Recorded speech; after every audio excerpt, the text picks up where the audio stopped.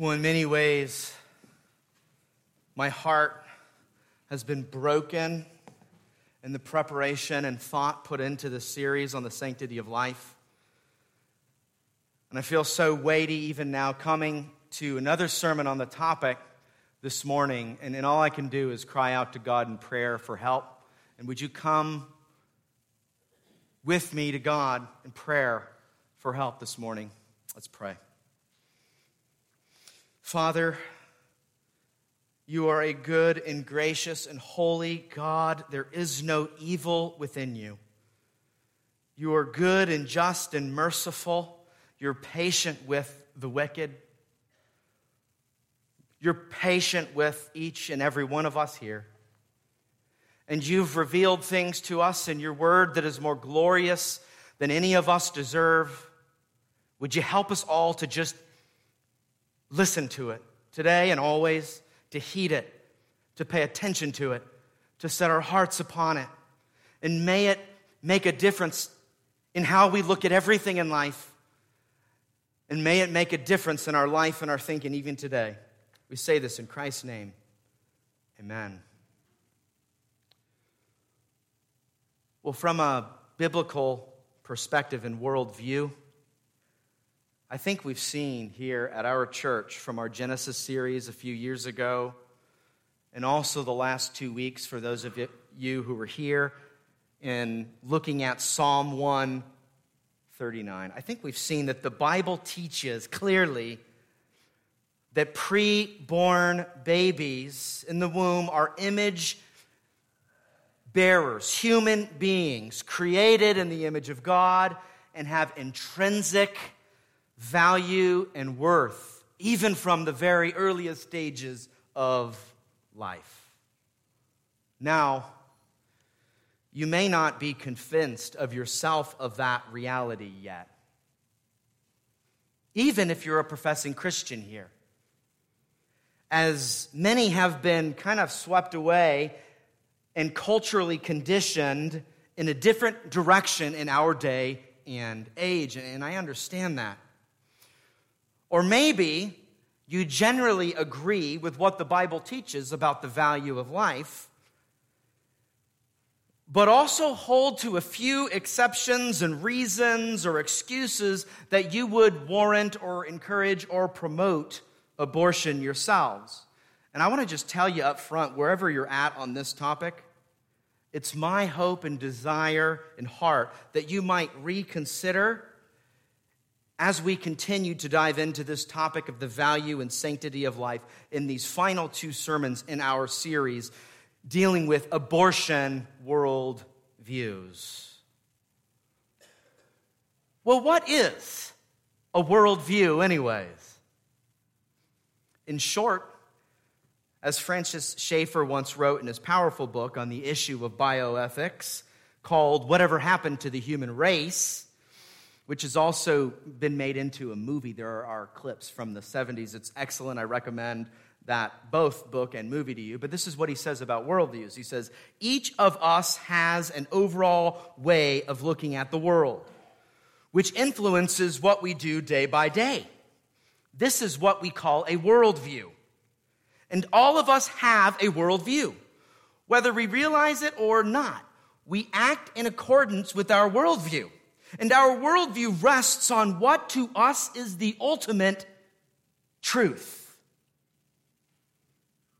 And I know I've already spoken about the issue of the sanctity of life in the first 2 sermons in our series, but it's now my intent to further dive into the topic of abortion and hopefully just maybe to be helpful to you to further convince Christians, professing Christians, of the biblical world and life view, and maybe even unbelievers who do not trust Jesus, the gospel, and who do not submit to the biblical worldview. I hope that this might be convincing to you.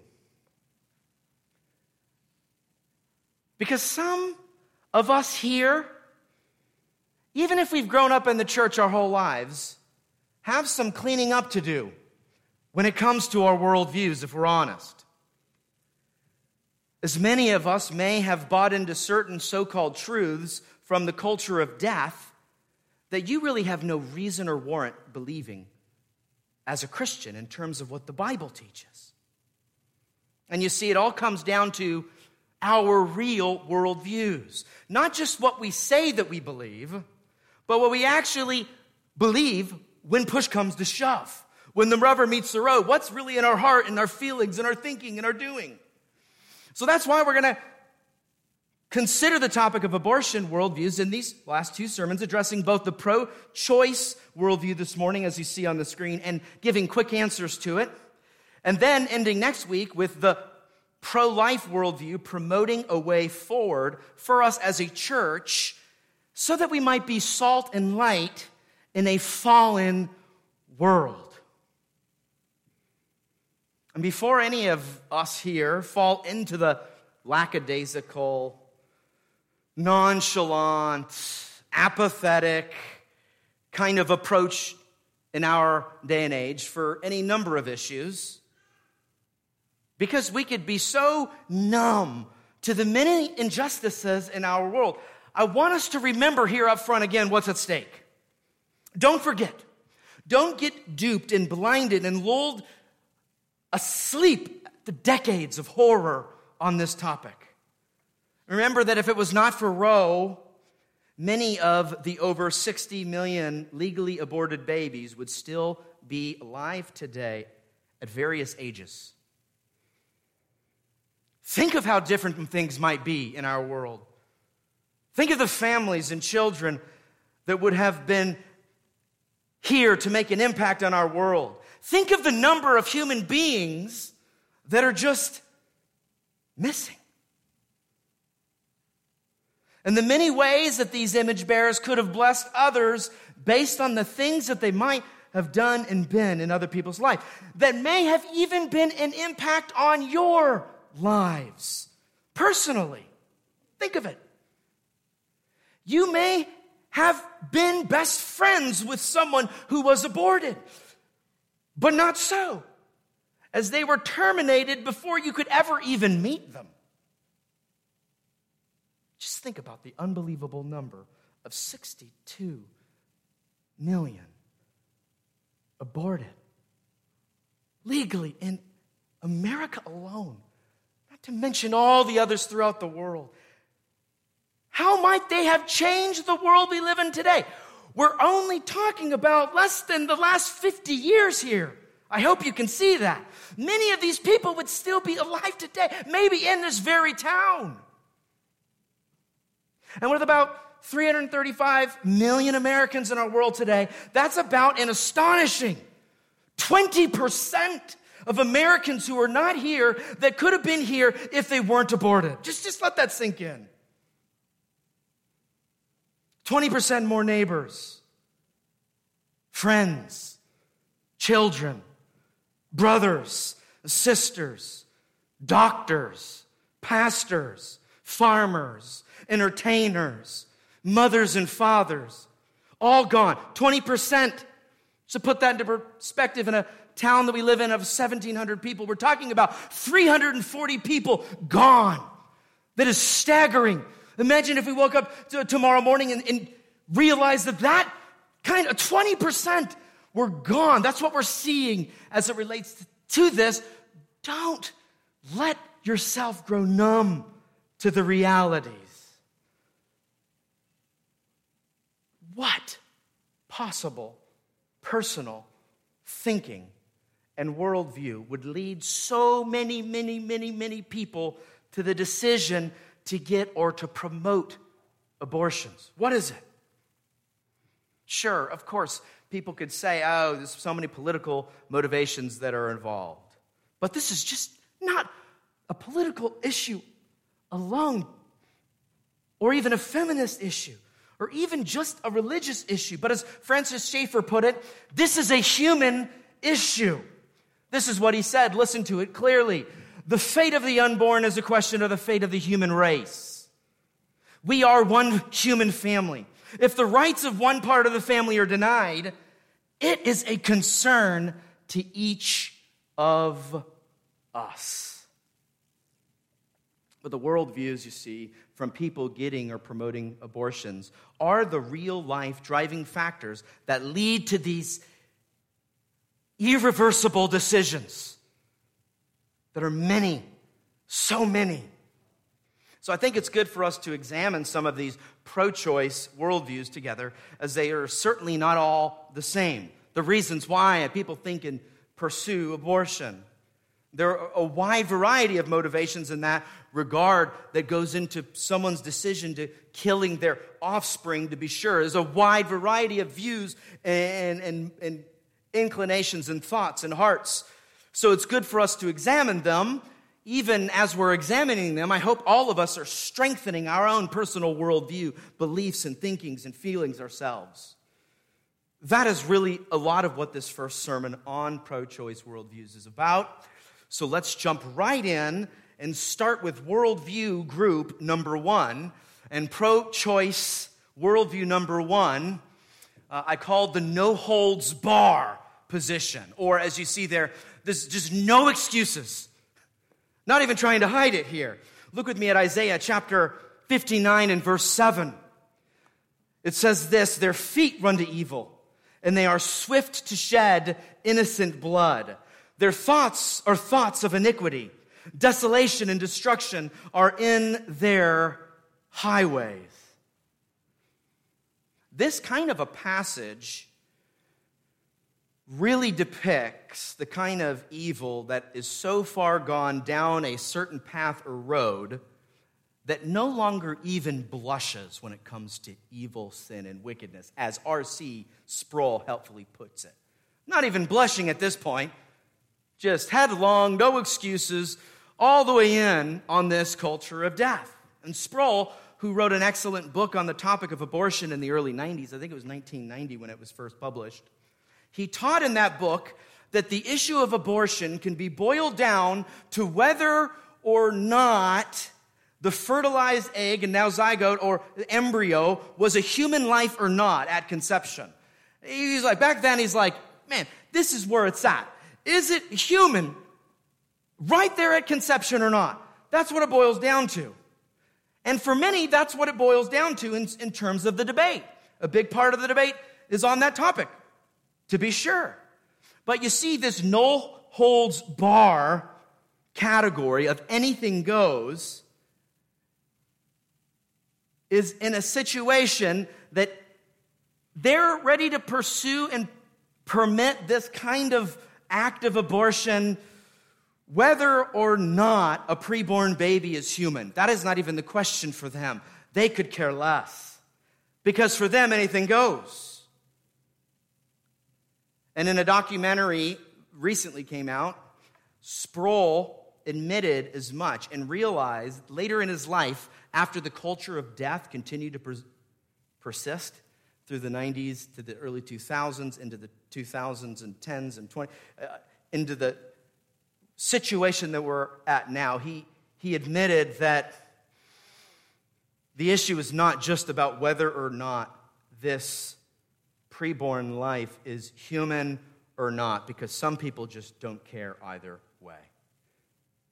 And the culture of death in its most extreme forms is ready to swiftly shed blood, as Jeremiah described there in, Isaiah 59.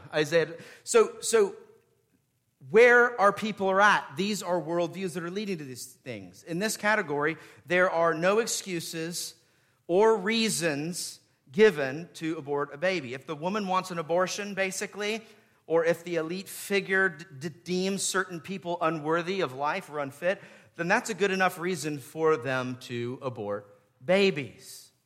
Margaret Sanger, for instance, who is the founder of Planned Parenthood, was someone who believed, kind of like Hitler, that certain ethnicities or people with disabilities should be encouraged to be aborted. Did you know that? That is racist. That is morally reprehensible. Thankfully, most people in our day don't promote that kind of thinking. But as one author put it, for Sanger, birth control and abortion were the best way to increase wealth, decrease undesirables, and usher in a better and brighter future for the more fit at the expense of the less fit. In her own words, Margaret Sanger wrote in her 1920s book titled Woman and the New Race, she said this: "The most merciful thing that a large family does to one of its infant members is to kill it." Now I've seen people look at our family in the grocery store and ask us with all the kids, "Do you know what causes that?" They've done that with Stacy, with me. Or I've heard kind of the sharp comment or little digs, meant in jest, but could sometimes reveal just an unbiblical worldview and thinking. Comments that, "Hey, you might want to look into finding a new hobby or something and stop having all those children." This is such a twisted worldview where children are looked at not as a blessing, but as a curse. And as a father of 6 kids, I think we'd be considered a large family, right? We know that. In any test of that word. What an evil thought for someone to actually believe in their worldview, as Margaret Sanger does, that abortion or murder of innocent preborn children is merciful, as she says. Now that is the prime example of calling evil good. Do you see it? A no-holds-bar kind of flagrant obstinance and bloodthirstiness. Terrible, wicked. That's the worldview. Like the woman I saw in the video clip, after Dobbs' decision had gone through and Roe was overturned, she passionately exclaimed that she was ready to go out and wanting to go out and get herself pregnant just so she could use her right to murder her baby in the womb, because that's her right. That's what she wants to do. That's how she thinks her rights give her the reason to do that. That's a kind of no holds bar. I don't care. I'm going to do what I please kind of thinking. Or consider the well-known philosopher Peter Singer, who has written and been involved in some over 50 books. And in his own words, on his website, he says this. He says, "I am also known for my controversial critique of the sanctity of life ethics and bioethics." So at least this guy's self-aware. He knows what category he falls into. He knows who he's the enemy of. And I mean, he's world-renowned, even receiving awards for his work. In just 2021, he won the Berggruen Prize for Philosophy and Culture, which was no small prize. It came with a $1 million reward.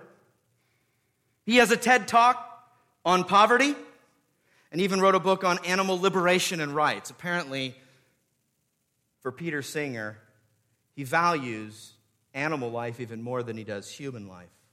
Now, all this information was taken directly from his website, what he wrote about himself, just to be clear. This is what he wrote on his website. And you want to know what kind of no-holds-bar worldview he has? You know, we can have discussions and talk, and people do, about different stages of preborn life all day long. But none of it is off limits for Peter Singer. I mean, he thinks that parents should be able to choose to terminate their newborn babies up to 28 days after they are born if they decide they don't want their child due to disability. That's his view. That's wicked. That's bloodthirsty. And this guy is somehow awarded and taken seriously in the public square. Peter Singer doesn't see preborn or even early-born babies as human persons because of some criteria that he works out in his twisted worldview. It's all a mess how he gets there. Do you want to follow a guy like that? It seems many esteem him in our day. Many buy into various personhood excuses themselves, but Singer almost just wholesale throws out the needed excuses out the window with his godless teaching and thinking. This is where his worldview leads. Do you see it? Only a kind of consistent atheistic naturalism that denies the existence of God and a moral lawgiver can stoop that low.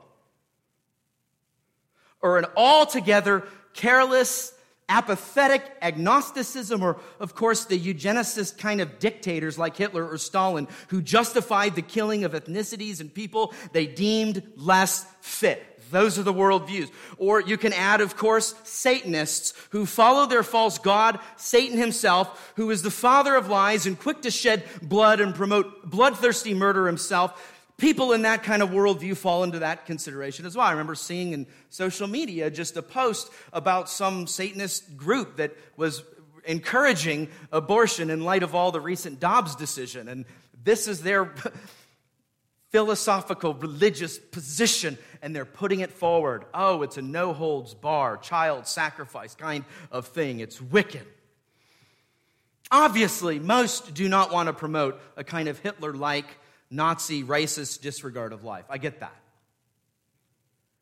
But I want you to see, and us to see, that the consistent naturalism that says we are all just evolved from animals and here by chance, and also the last almost 50 years of indifference to human life, that these kinds of things desensitize so many in our world.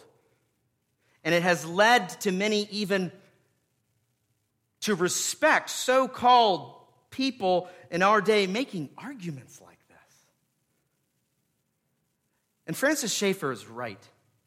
When we disregard what he calls the mannishness of man, which is referring to the difference of humanity over and against animal life, the mannishness of man. When you just toss that reality out the window, you are left with a kind of disregard of human image bearers as if they're nothing but junk to be tossed out in the trash. And that is exactly what bin after bin, full of preborn baby human parts, reveals in our day outside of abortion clinics. Because why? Babies are murdered there. Let's not forget. But when you go this way and think that everyone's like a chance-created naturalistic machine, as Schaeffer argued in his book, now all human life is discarded and treated poorly, leading even to infanticide, as the heartbreaking documentary that I watched in the last week, Who Shall Survive, from the early 70s, that depicted parents being interviewed and given the right in an actual hospital to choose, based on bioethics, whether or not they wanted the birth of their child to be born, and having that choice, even as kind of Peter Singer has argued himself. Given the right to choose to let their newborn child starve to death because they didn't want their child due to disability. Well, that's just unthinkable. Wicked, evil. Then they made that decision. 15 days, the poor baby. That's what this worldview leads to. And as Francis Schaeffer warned, what was unthinkable in the past quickly becomes thinkable in future generations.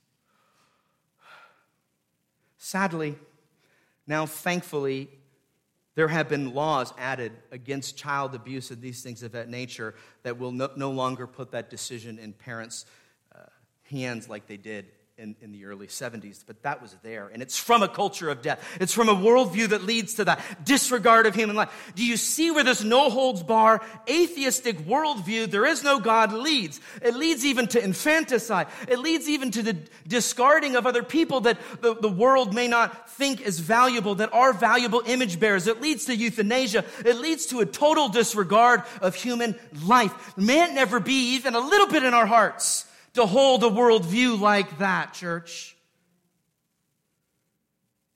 Now, not all atheists believe and think this way. Thankfully, praise God.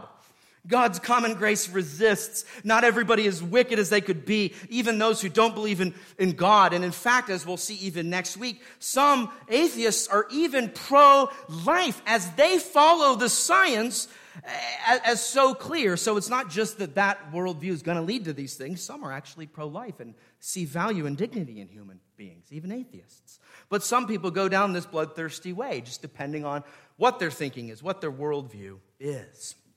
Now, I'm really, really clear in guessing that most of us here don't fall in any aspect of this category of worldview thinking, right? I get that. But notice, even in our political climate, what used to be coined as safe, legal, and rare, which was wrong then, just as it is wrong now, it was wrong to even push that agenda, but it was also not true, evidenced by the 62 million babies aborted since. But what used to be pushed as safe, legal, and rare is now being pushed to the full brink today. We know that. We're not living under a rock, right? Abortion is now being kind of encouraged in all stages, in any situation, in the political realm. And nowadays, if you're running for office in a certain party, the more bloodthirsty and pro-abortion everything, the more you can add that you're for when it comes to life and abortion, it seems like you're going to have a better chance to be elected based on where we're at today. That's just how it is these days. We know this, right? There's no debating that. Look at all the positions and arguments and start paying attention to the no-holds-bar worldview when you hear it and see it espoused. It's dangerous, it's wicked, it's evil. And this leads us to our second worldview position, and number 2 now.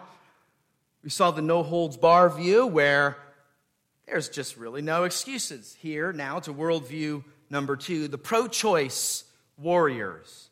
And in this situation, you have strongly argued excuses in the public square. Proverbs 14 and verse 12 says this: "There is a way that seems right to a man, but its end is the way of death." Do you see in those words how realistic the Bible is and how it explains things so well? It so accurately depicts the foolishness of sin right there, doesn't it? This pro-choice warrior position is one you will see more discussed in the news, talked about people all over on websites that encouraged and argued. People loudly and proudly for women's right to choose to abort their baby. You see, there is this way that seems right to a man or woman. Now, there's a sliding scale of arguments and convictions and worldviews that falls into this category. Sure, of course, the atheistic naturalists fall also into this one, as well as that first one we considered before. But did you know, so do mainline denominations? The United Methodists, for instance, and certain other denominations, liberal Presbyterian denominations like the PCUSA, or also other, churches, if you can call them churches, like Unitarian churches, or even some liberal Catholics, like our president, fall into this category of pro-choice warriors.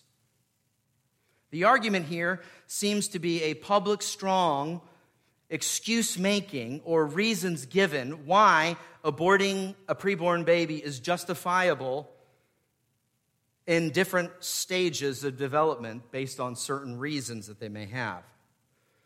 The issue here, as you all would probably know, is the issue of viability, and which is really the prenatal time where a baby can, usually actually be born and then survive and live on its own. And so they've created these certain times of, more valuable, and different people put the point of viability at different times. Some say 22 weeks, others say 26 weeks or higher. And this is the debate.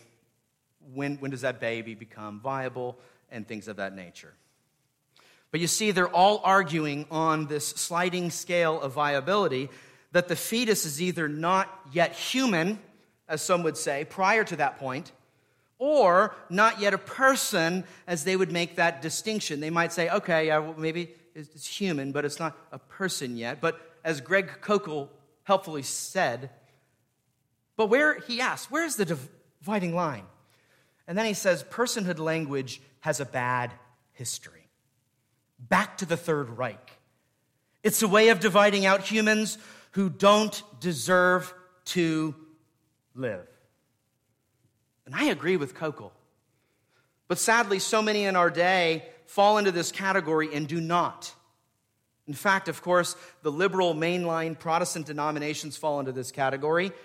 But did you know that even the Southern Baptist Convention and the national meetings in the early 70s and into the 70s voted on resolutions? You know, we've talked about resolutions that happen where the voting body decide on what they think is good or not good. During that time, they voted on resolutions allowing abortions for a number of reasons, even for, certain, psychological things that are going on. And it just seemed like more of the arguments for this pro-choice warrior argumentation back in the 70s. You can go see it publicly, read it for yourself. You can look at all that the Southern Baptists have ever said about the issue of abortion. And thankfully, just to be really, really clear, the SBC has changed drastically over time in its views and has come out with multiple resolutions correcting that into the 80s, and then all of it, obviously now, really strong pro-life denomination.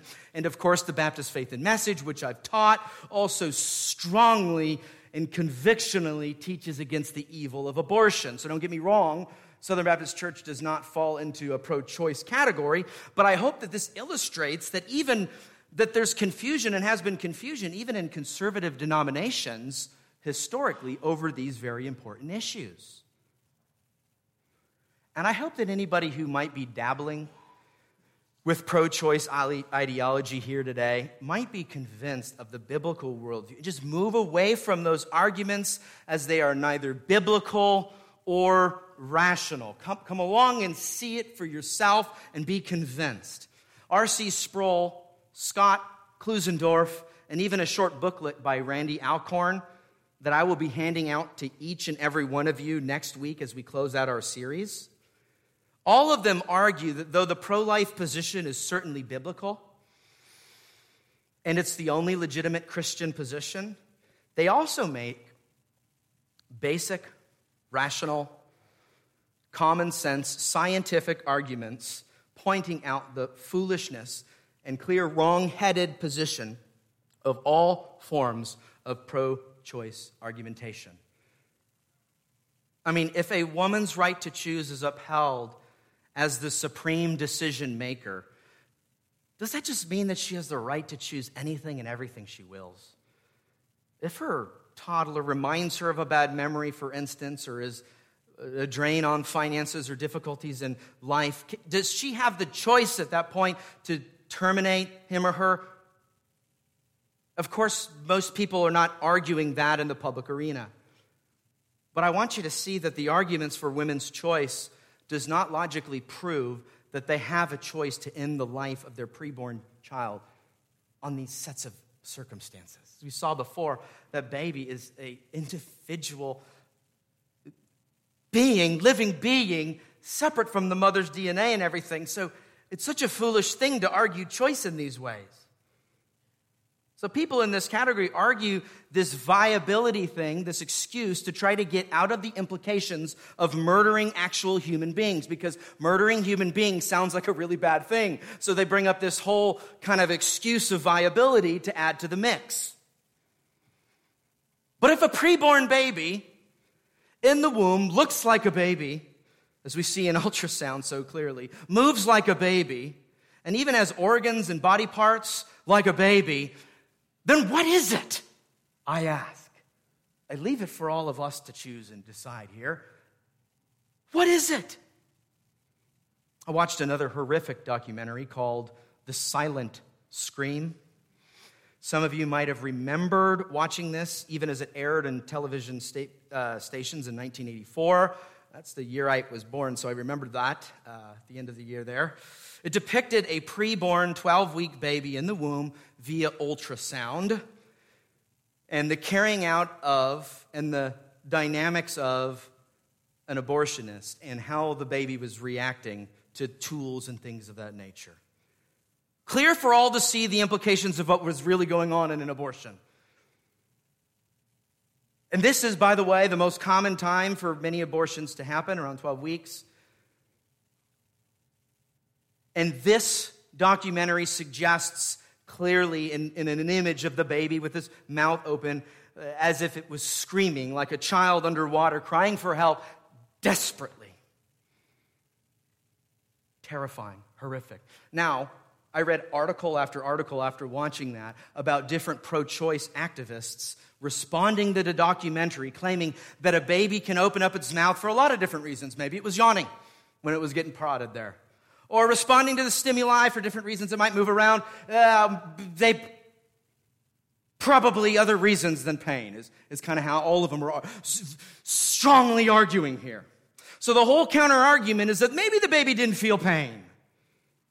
I mean, how foolish and wicked are we for us to look at a preborn image in the womb of a small, helpless baby and debate whether or not it can feel pain? As if it makes a difference? Okay, so maybe we might grant that a baby can't feel pain at this stage or not. But does it justify the tearing apart? Which is what abortion is. I want us to see this.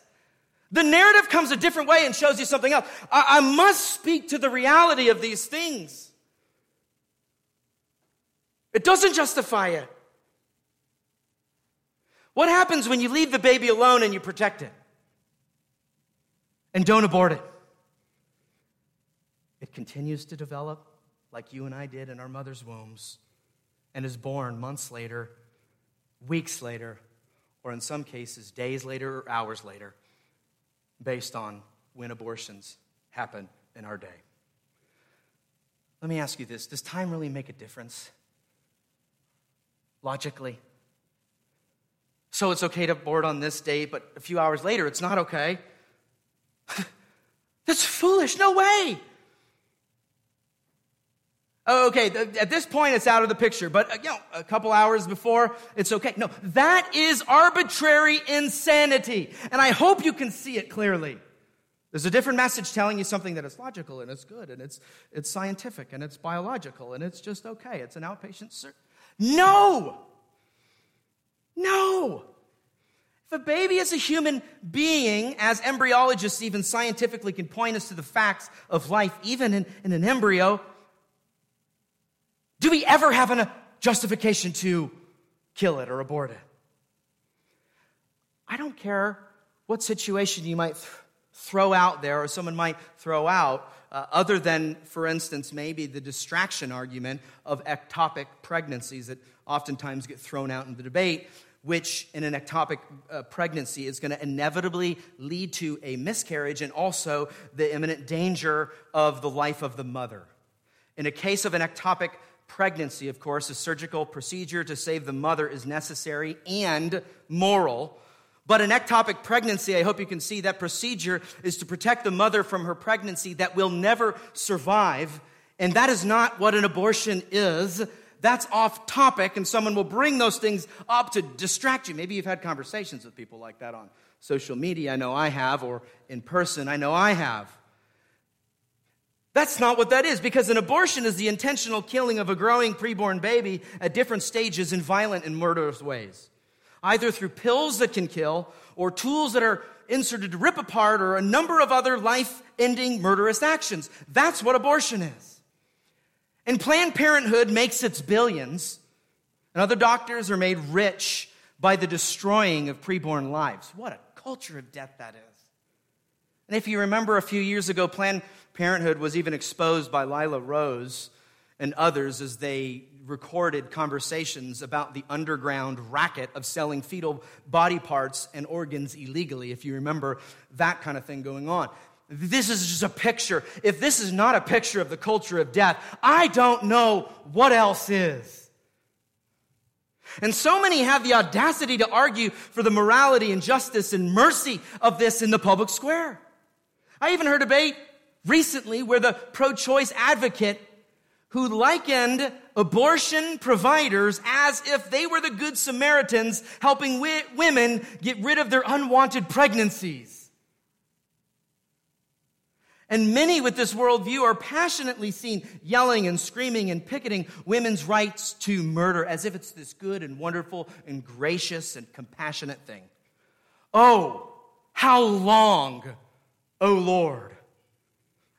As R.C. Sproul said in his public lectures on this, he says, if I know anything about God, I know that God hates abortion. And I know that he will not tolerate this forever.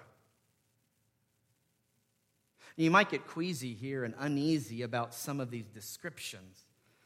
But we need to wake up. I've been diving into these things for a reason. We're talking about human beings here. We're talking about a human issue here.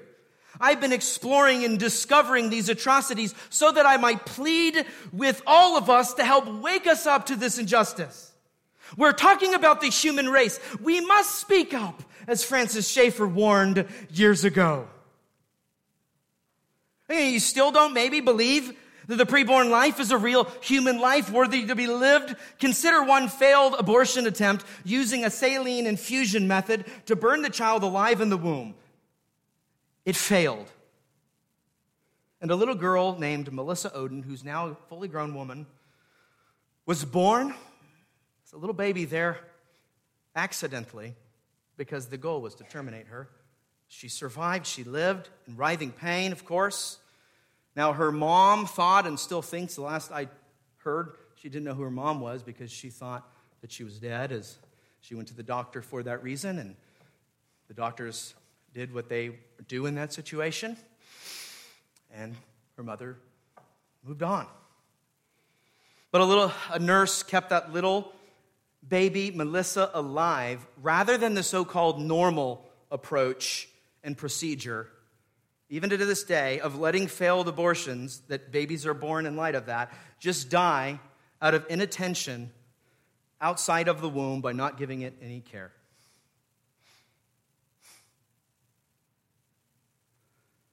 The nurse, acting kind of like Moses' mother, putting her son in a basket in the hopes of saving his life instead of drowning him, as the authorities were saying needed to happen. Some authorities, some governments, some people even force abortions based on how many children you have. You know about those types of things. May it never be. And I don't care how many excuses and so-called reasons that people with an abortion warrior worldview might have. I hope you can see that they are all simply completely beside the point, especially for Christians. We shouldn't even be kind of drawn to any of those arguments. We should be repulsed by them. We should be heartbroken by them. And if you believe like them, that the preborn baby is not human, okay, then you're not only being unbiblical, but unscientific and irrational. But that is the excuse you have to make if you're going to keep on upholding a woman's choice to terminate her offspring. And it's a wicked excuse, let me be clear. And now this leads us to our third and final point, and that is pro-choice worldview position number 3. Out of sight, out of mind. This is a kind of naive, secret excuse-making that many make, sadly. Proverbs 28:13 says this: "Whoever conceals his transgressions will not prosper, but he who confesses and forsakes them will obtain mercy." This final pro-choice worldview really falls in to the many men and women who are on the fence on this topic.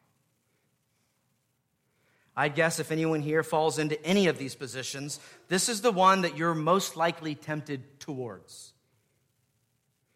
It's not a public position that you post all over your social media feed and talk about in between services with people.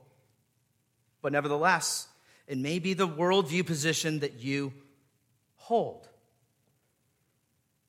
People who are not quite sold in the pro-life position, and because of life circumstances and some bad advice, maybe even given from a trusted person, whether it's a man who may have pressured you or someone for an abortion, or a parent who might have even encouraged or taken a child to an abortion based on wanting to end that unwanted pregnancy, or even the unthinkable godless advice by some pastors who will tell you and encourage you to go get an abortion. I've seen some of that advice the last few weeks by people who are saying they're spiritual leaders and pastors and men of God. They're not. Or simply someone who might have a nonchalant, who cares kind of view about things, very apathetic, careless, not moved by it, who says, well, I may not personally have an abortion myself, but I don't want to put my views on other women, and I don't want to take away a woman's right to choose herself if she thinks that an abortion is necessary for her situation. Randy Alcorn argued in his book that I'll be giving to you next week. He says this: being personally against abortion but favoring another's right to abortion is self-contradictory.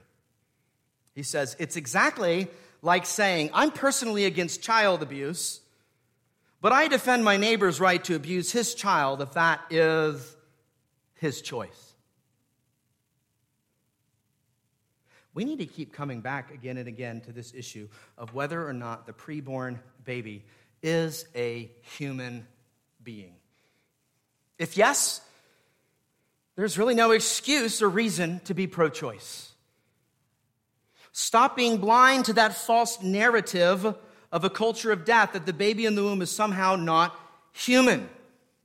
Or like others, I've even heard of and witnessed a professing Christian who even granted humanity at conception, but is still upholding as a Christian, as a professing Christian, others' choice for their own murder of their preborn child if they so to choose.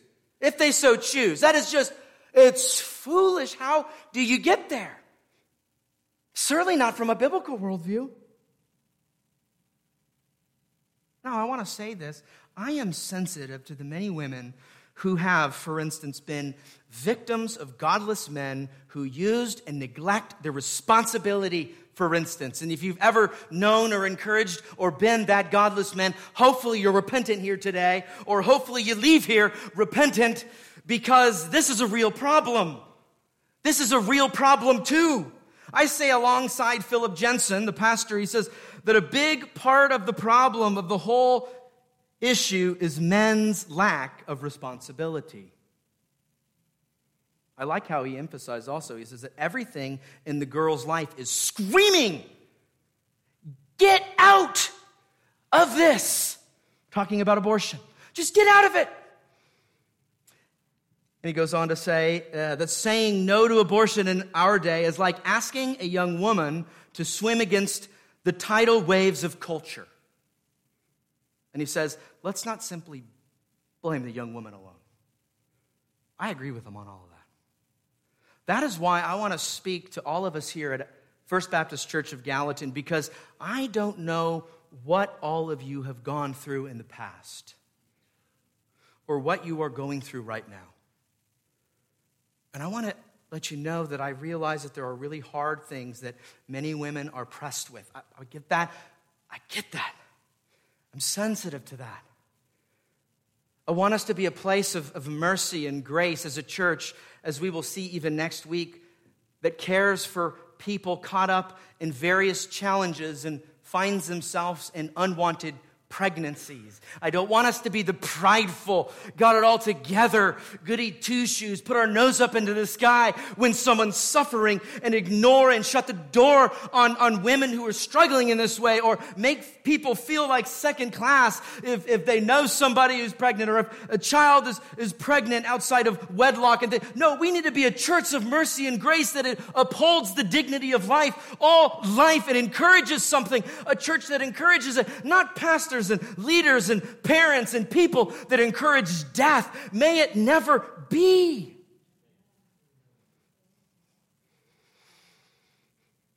There are really, really hard things that women are pressed with. Some are in such terrible situations. Some are abused. Some are taken advantage of. Some are assaulted. These issues are not neat and easy and something we can just kind of carelessly brush off and discard and ignore. No, these are real issues. Real suffering women go through, which is why, as we'll see next week, the pregnancy centers outnumber abortion centers. Last I've seen 4-1, and in some states like Missouri, way even more than that. We need to have compassionate care and love. We need to be churches that do that. that in other things as well, because some women are in these awful situations. We need to care and help and be compassionate. And I am oh so terribly sorry for any of the evil that anyone in our church has ever gone through. The statistics as it relates to abortion are staggering. And so chances are many of you, this all hits really close to home. And the statistics when it comes to sexual abuse are staggering. And chances are for many of you, this hits close to home. Nothing excuses what has happened to you in any of these injustices. All of it is evil. All of it will one day be judged by God. God hates all of those evil offenses that have happened to you, even if you've been, and especially if you've been abused and hurt. He hates that wickedness. And me as your pastor also hate it. And my heart goes out to anyone in that situation.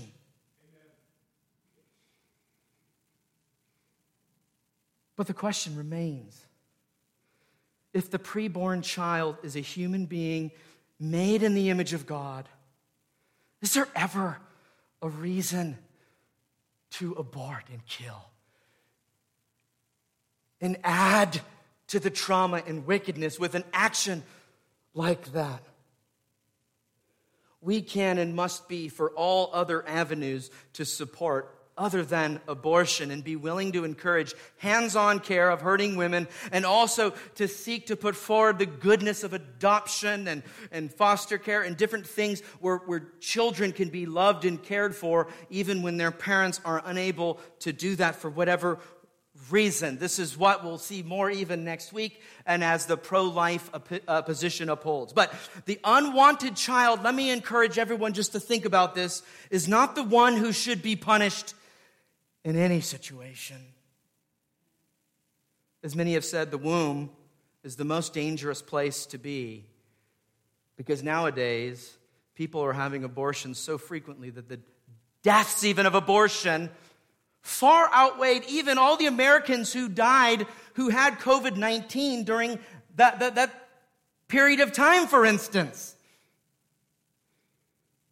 It's unthinkable. It's a real human problem. If we care about humanity, we care about this issue of abortion, and we oppose pro-choice propaganda and confusion and ignorance and biblical unclear things. And if you've been told the lies of the abortion culture of death, and you have secretly, little by little, believed them, even as evangelical Bible believes an issue of hiding and shame and covering up and concealing. But let us expose the culture of death and darkness, as we saw in Psalm 139, that God is with us even in dark situations, even in our sin. If you've had an abortion secretly or secretly held views like this yourselves, it's not too late to change your mind and repent today. And tell anyone that you know that you've shared these views with that you're sorry for the bad advice and counsel that you may have given in the past, encouraging abortion or promoting that worldview. And now give better, more rational, more biblical advice now and into the future. That's my heart and plea for you. The gospel is big enough to deal with those types of things. God is good and able to break through the darkness and shame and guilt and actually provide grace and a way to erase the shame and hurt and depression that's carried out in this world for those promoting and getting and putting forward their own right to terminate their own offspring, their own baby. The gospel can speak into that and bring grace and mercy. If you've taken that kind of way in the past or encouraged that, if you've gone that way or given your blessing to that, sweeping bad decisions under the rug by an abortion, and if you have naively and easily just lied to yourself and others, believing the lies, even of the pro-choice movement, because of whatever's going on in your life, there's a way forward in gospel grace, even for murderers. I want to emphasize that again, even as we saw in Psalm 139 and King David. If you're a Christian, your worldview must change on this. So I say it again, let Psalm 139 and the rest of the biblical witness change your thoughts and actions. Change your worldview. Don't rob yourself or others out of the gospel hope and grace for sinners who have gone the pro-choice way. Only sinners need the gospel, and sinners who have gone down this way can receive the gospel. But if somebody thinks that abortion is not sin and it's just justified, it's okay, it's just a procedure, you're not going to go and seek God and the gospel for forgiveness. We need to think clearly because the gospel is at stake. The gospel is the answer. So all of us, let's change and align our worldview. It's not too late. Don't toss out the grace of God and His sending His Son to die for sinners. Don't toss it out for your own consciences. Your conscience won't be helped by that. The abortion industry and the pro-choice view don't help your conscience. They just sear them. Believe in God and His Word. Turn from this pro-choice worldview and help others to do it as well. It's the only compassionate, merciful, and truly good Samaritan kind of thing for any of us as Christians to do. And let's pray. Father, we're thankful for how your word gives us direction in a world of chaos and craziness and confusion and insanity. Thank you for your clear and direct vision in actions and living. Thank you that we have the clean promise of a clean conscience for those of us who turn to you for forgiveness and grace. Would you cause all of us to turn to you for your grace and mercy right now, that you might be glorified. We say this in Jesus' name.